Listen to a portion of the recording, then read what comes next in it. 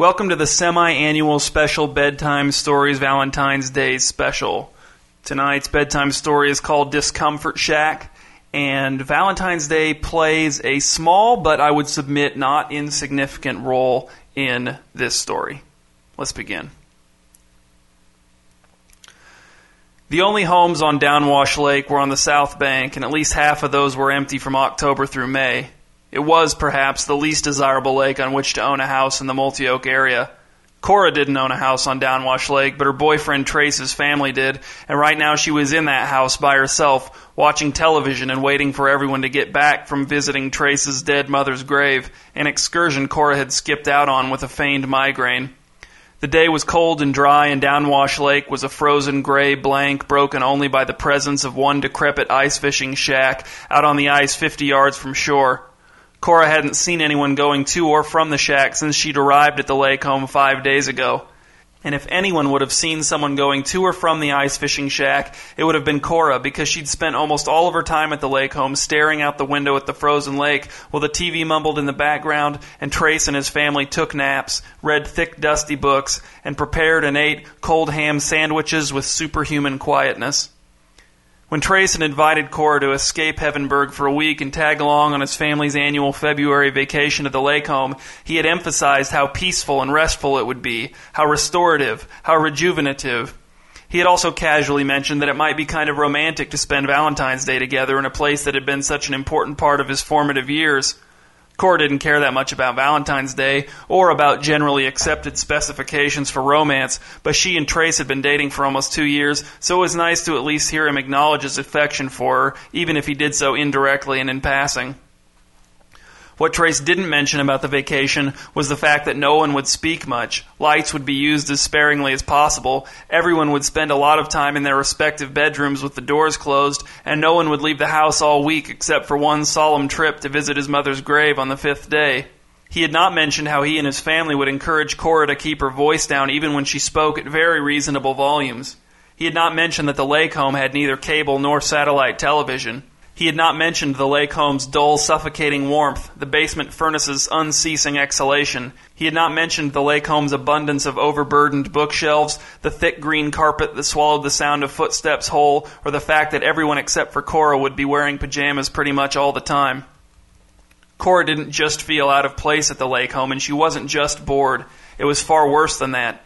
She couldn't articulate how the vacation was making her feel with any real precision, but she hated it desperately. It was as if the vacation was actually making her boring, as if it was draining her of everything that made her interesting or lively.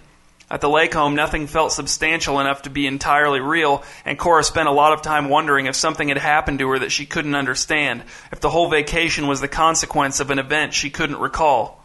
Or maybe the vacation was some kind of transition for her, although she had no idea to what this vacation could be transitioning her. Or maybe there was nothing wrong with the vacation at all, and Cora herself had somehow gotten her wires crossed, and now she couldn't see the vacation for what it really was. Whatever the case, Cora felt neither peaceful, nor rested, nor restored, nor rejuvenated. As much as she wanted to get out of the lake home, Cora certainly had not wanted to pile into the black conversion van with Trace's family to visit his dead mother's grave. The last thing she wanted at the moment was evidence that the feeling of the vacation could travel with her beyond the property of the lake home, and if Cora had gone to visit Trace's dead mother's grave, she was almost certain that's what she would have gotten. Instead, Cora sat on the couch and looked at the lake, focusing all of her attention on wondering what the inside of the ice fishing shack might be like so that she wouldn't think about the long-term or permanent effects this vacation might have on her. She wore a sweatshirt, jeans with a belt, and socks. She'd tried to wear shoes around the house on the first day of the vacation, but Trace had taken her aside and calmly insisted that she not. He'd also suggested that she wear something more comfortable than jeans around the house, such as pajamas, but Cora refused. The thought of wearing pajamas all day long in the lake home made Cora panicky. In fact, after the second night, Cora had started wearing her jeans to bed so that she'd never have to wear her pajamas.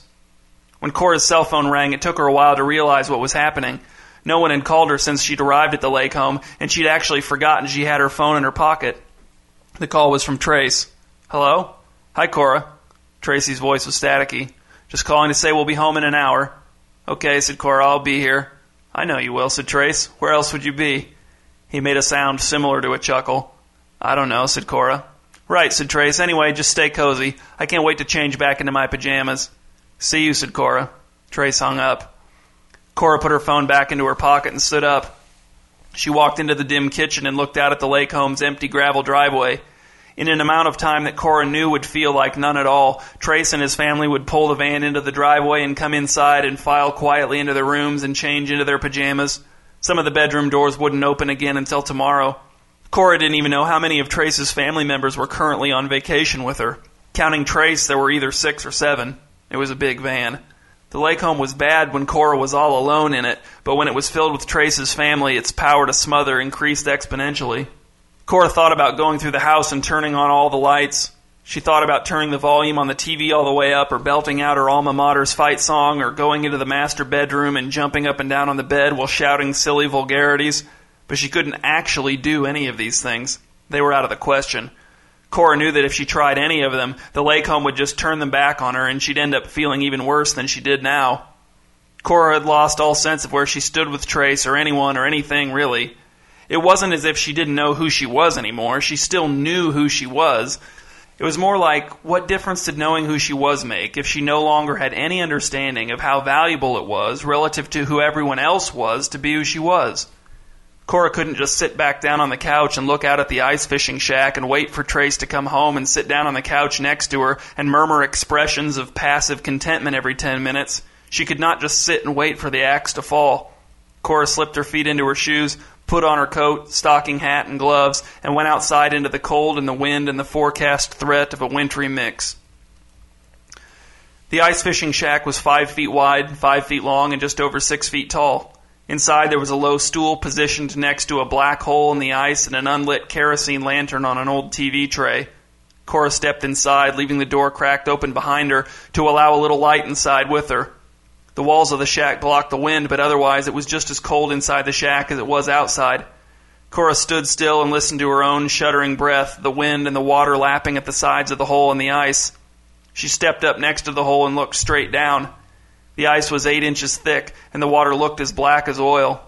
Cora felt a different kind of cold coming up out of the hole, a more sinister, more penetrating cold than the cold of the air, the wind, the snow.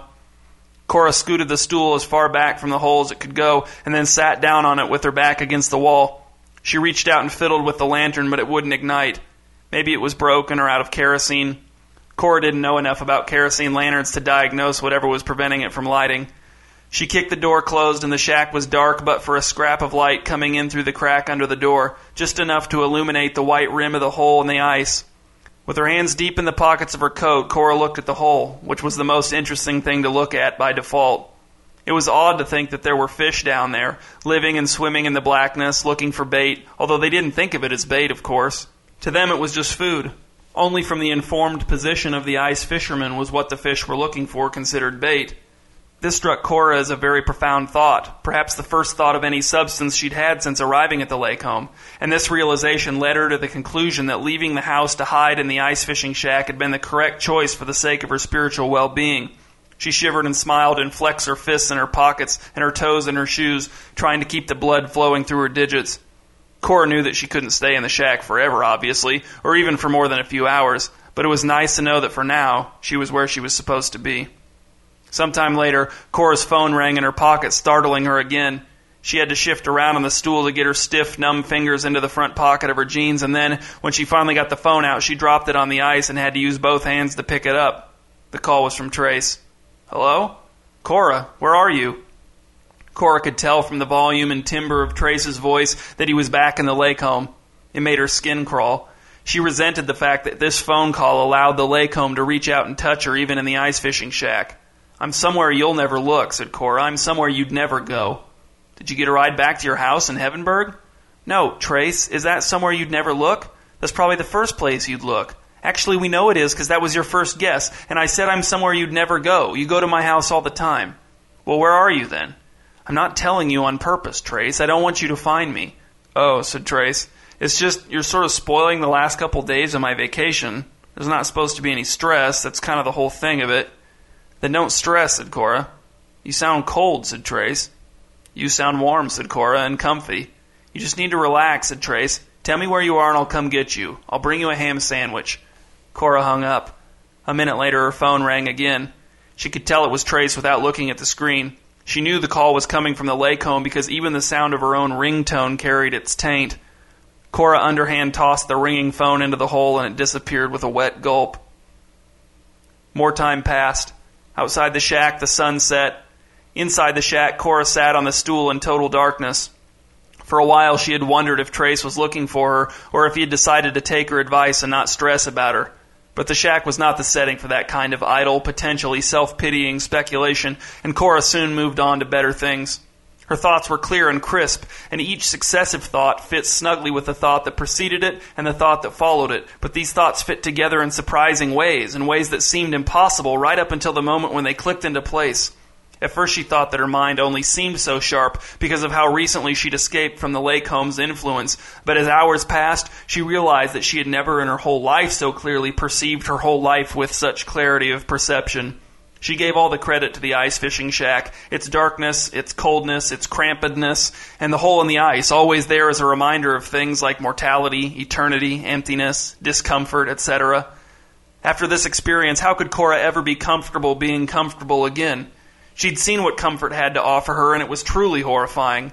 She'd dived right into the mouth of relaxation, only to discover that relaxation was a myth, an insidious scam meant to keep people cooped up and wearing pajamas so they couldn't figure anything out, like where who they were stood in relation to where who other people were stood, and even also in relation to where what other things were stood, which Cora wouldn't have even thought was possible if she'd thought about it at all before coming to the ice fishing shack. So much was making so much sense now. Also, Cora couldn't really move her face. It had been dark for a long time when Cora heard her phone's ringtone again, distant and distorted, but unmistakably her ringtone and unmistakably indicating an incoming call from a phone inside the lake home. Cora was certain she'd thrown her phone into the hole. She'd heard the splash. Where was the sound coming from? Cora stood up from the stool, her knees creaking, her tailbone sore and tender. She looked around the entire floor of the shack, including under the stool, for her phone. The search took 3 seconds, and even that was excessively thorough. If it had been there, the light from the screen would have made it immediately evident. The ringtone kept playing. Cora stepped over to where she knew the hole was, to where she could feel the cold rising up to the shack's low ceiling in a bitter column, and she looked down into a deeper blackness that she understood to be the water of Downwash Lake. She saw in that blackness a faint light. The ringtone seemed slightly louder. The light seemed to be getting closer, rising up to Cora from within the lake. It was definitely getting closer. "No," said Cora, speaking down into the hole in the ice. "I don't want it back." Her cell phone broke the surface and, bobbing on top of the water at the bottom of the hole in the ice, its ringtone filled the shack. Cora knelt next to the hole and fished her phone out of the water. The water that touched the skin of her fingers stung like open flames. The phone's screen displayed a phone number Cora didn't recognize. Trace had probably borrowed someone else's phone in the assumption that Cora would answer if she didn't know Trace was the caller. Cora rejected the call with her thumb, which felt like a cork attached to her hand. Then, with some difficulty, she stood, removed her belt, used it to lash her phone to the kerosene lantern, and then lowered the lantern down into the hole and let go. As the lantern sank, Cora's phone began to ring again, but this time the light receded and the sound diminished, and within a few seconds both were gone. Cora woke to a round man in a fur-lined coat and an orange ski mask shaking her shoulder and tapping her cheek with the back of his mittened hand. "Miss? Miss? Miss?" Cora's whole body ached except for those portions which were numb. She looked at the man but said nothing, instead trying to focus on perhaps getting her fingers to move, even just a little. "You're alive," said the man. He had a fishing pole in one hand. A tackle box rested on the ice next to him, just inside the shack's doorway, through which morning light spilled. The man grabbed Cora under one arm and tried to hoist her off of the stool. "Come on, miss, let's get you inside where it's warm." "No," said Cora, jerking her arm away from the man. "No, I'm not leaving here yet." She sat back on the stool, the back of her head pressed against the back wall of the shack, her expression defiant. "Miss," said the man, "or ma'am, you're frozen solid. You need to get out of the cold. It's just a short walk across the ice to my house. I'll help you. We'll have you comfortable in no time." "No," said Cora. "How long have you been out here?" asked the man. Cora answered with an intensifying of her already hostile demeanor. "Because this is my shack," said the man, "so even if you want to stay here and freeze to death, you can't. Because this is my shack." "Get out," said Cora. "I could just drag you out," said the man, "but I'm not going to do that because I think the cold's made you nuts. So I'm going to call the police and let them deal with you. Hear me?" "I don't want to be comfortable," said Cora. "Not ever." The man didn't close the door behind him when he left. With an immense effort, Cora managed to extend her foot and nudge the door shut.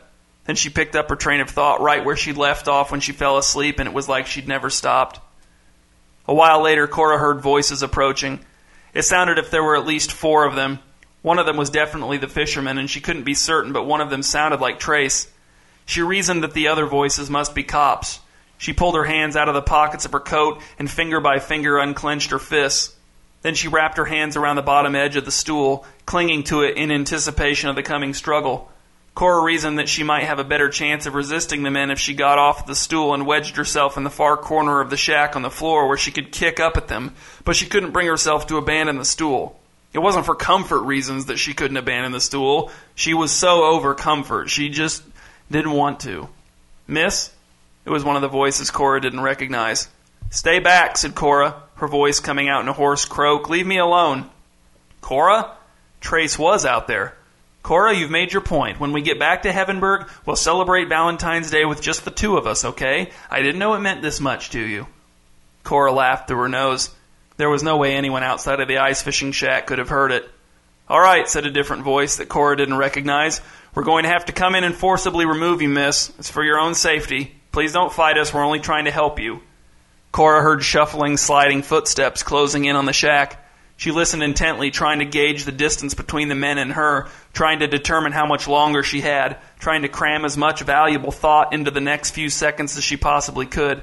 Then, beneath the footsteps, Cora heard another sound. It came from all sides, rumbling up through her feet, groaning low and mournful. "Stop," she heard the fisherman say, his voice shrill. "I said stop!" The first crack sounded like a gunshot. "Get back! Get—" The man's voice was blotted out by an eruption of sharp cracks and pops, a cacophony of splintering, buckling ice, grinding and collapsing, splashes and panicked shouts. Then the noise subsided. Cora heard voices calling out to each other and the sound of large objects creaking and scraping together. Water washed under the door of the shack and up around Cora's numb feet, soaking her shoes and socks, then retreated. The hole in the ice in front of Cora made sloshing sounds. Cora felt the ice rocking gently from side to side beneath her.